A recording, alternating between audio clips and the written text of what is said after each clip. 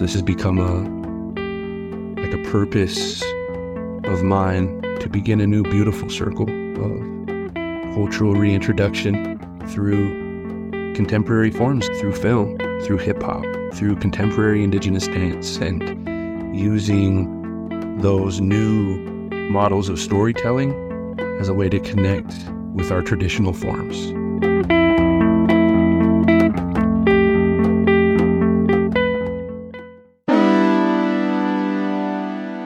First Peoples Fund presents the Collective Spirit Podcast.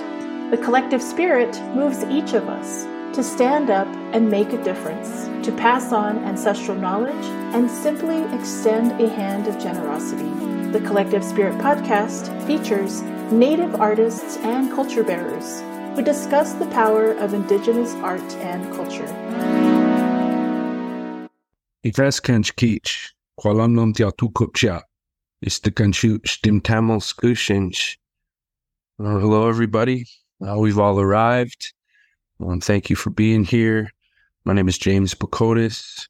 My Indian name is Stimtamel Skushinch, which means grizzly bear paw in the Moses Columbia dialect.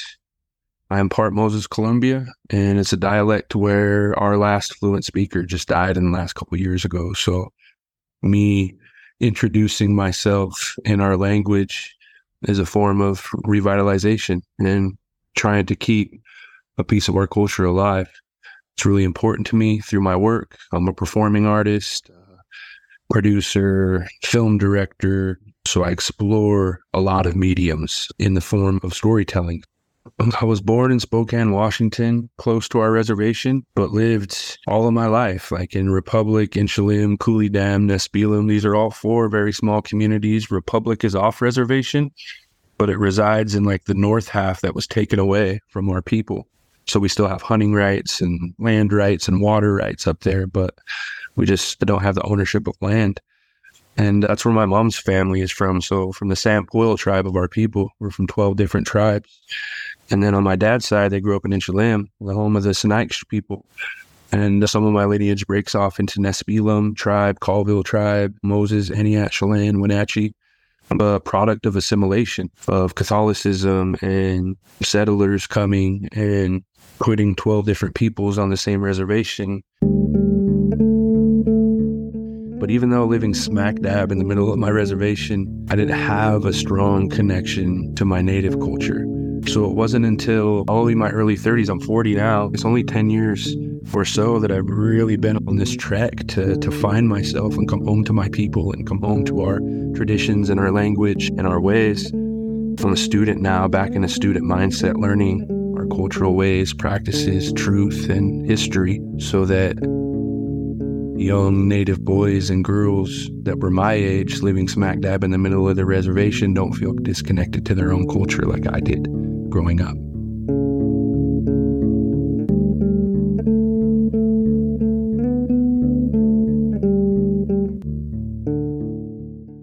So this has become a purpose of mine to begin a new beautiful circle of cultural reintroduction through contemporary forms, through film, through hip-hop, through contemporary indigenous dance, and using those new models of storytelling as a way to connect with our traditional forms and our traditional cultural knowledge, and have those traditional ways, beliefs, practices, principles inform the new practices that we engage in art these days. We come from living cultures. We got to change, grow, and adapt with them, This project's in mid-production. It's called The Root Experience. And we applied as a duo. I was the applicant lead, but I own a business here in Spokane called New Age Warriors with my best friend and brother, Devontae Pearson, otherwise known as TS The Solution. And he's Black and I'm Native. He has continuously shown up for all of our Native communities when I've got these harebrained ideas to go back, and whether we're doing concerts, speaking events, workshops, like whatever, I'm always trying to engage with our school systems. I'm always trying to engage with our communities back home to further that thought or that belief that they can be connected in their own community. And TS has been like instrumental in coming back there with us. This project, the root experience, we wanted to see both of ourselves reflected in this story, reaching back into our Native American ancestry and talk about some of our old creation stories, and do the same in his African ancestry and bring forth some of these creation stories. But yeah, it's the coming together of our traditional deities into a real world problem, which is connected to our tribes, and 75% of our tribe is surrounded by the Columbia River. And as part of the public works projects back in the 20s and 30s to get America out of the Depression, they built the Grand Coulee Dam.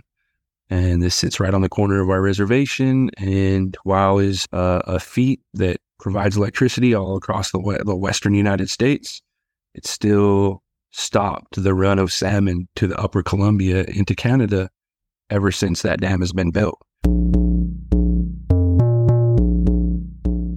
2 years ago, I got to go with Fish and Wildlife and hold one of the tails of the salmon as we let it go above the Grand Coulee Dam for the first time in 77 years.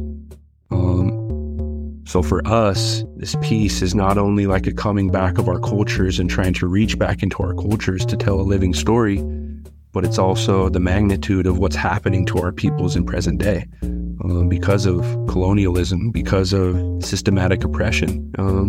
So it's us in our first attempt in theater, try to navigate these new ways of telling stories, of reaching back into our past to tell something present, something that's needed, and something that empowers our people.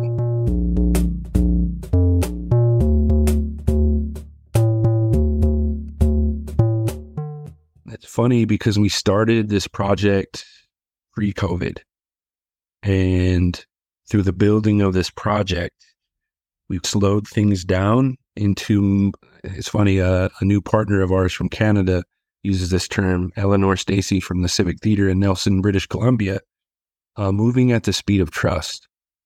And so this piece has been built very intentionally, very purposefully, and some things that's happened in the history of our peoples that are very moments in history that we want to capture and we want to tell that are very important are 2 years ago, our people won the reversal of an active extinction order in Canada. So the Sinixt people are returning to Canada at a Supreme Court level, have reversed an active extinction. And with that, the narrative that has always been told is that when the Sinixt come back, so will the salmon to the upper Columbia. So this piece of the root experience that we started before COVID, before these things have happened in history, just continues to point to our purpose and our intention of building this show. So now, with these historical things happening, we will be enveloping actual lived history of our peoples into the telling of this story of tradition, of fishing, and the powers of our river. Because with that active extinction being reversed, Colville Confederated Tribal Business Council just traveled to Washington, D.C. and signed in with President Biden approving a 20-year program for the reintroduction of salmon to the upper Columbia above Grand Coulee Dam at the tune of $200 million. So here we are building a show about salmon, building a show about returning to culture when our peoples on the reservation we're sitting are actually being returned to their ancestral homelands. They're actually being returned some of the power of their language, their lands, their connection to each other, and being returned to community, and so are the salmon. It's a beautiful moment, time in history to tell a story about our salmon with so much historical context right now in the living moment, aiding the storytelling and the structure of how we engage in community around this show. So anymore, this is way bigger than a show. These are nation-to-nation building. This is the erasure of a border issue. These are so many different issues that we can bring to the table in educational speaking panels, in workshops, in master classes, in the show itself. This is so much more than a theatrical show than it is an entire ecosystem around the rights and protection of Native peoples internationally, in Canada and U.S.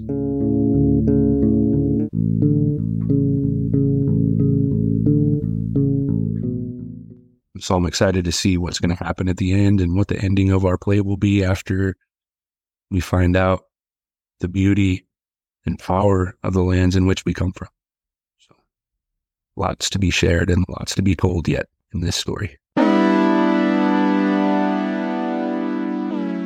The Collective Spirit podcast is produced by First Peoples Fund, whose mission is to honor and support Indigenous artists and culture bearers through grant-making initiatives, culturally rooted programming, and training and mentorship. Learn more at firstpeoplesfund.org.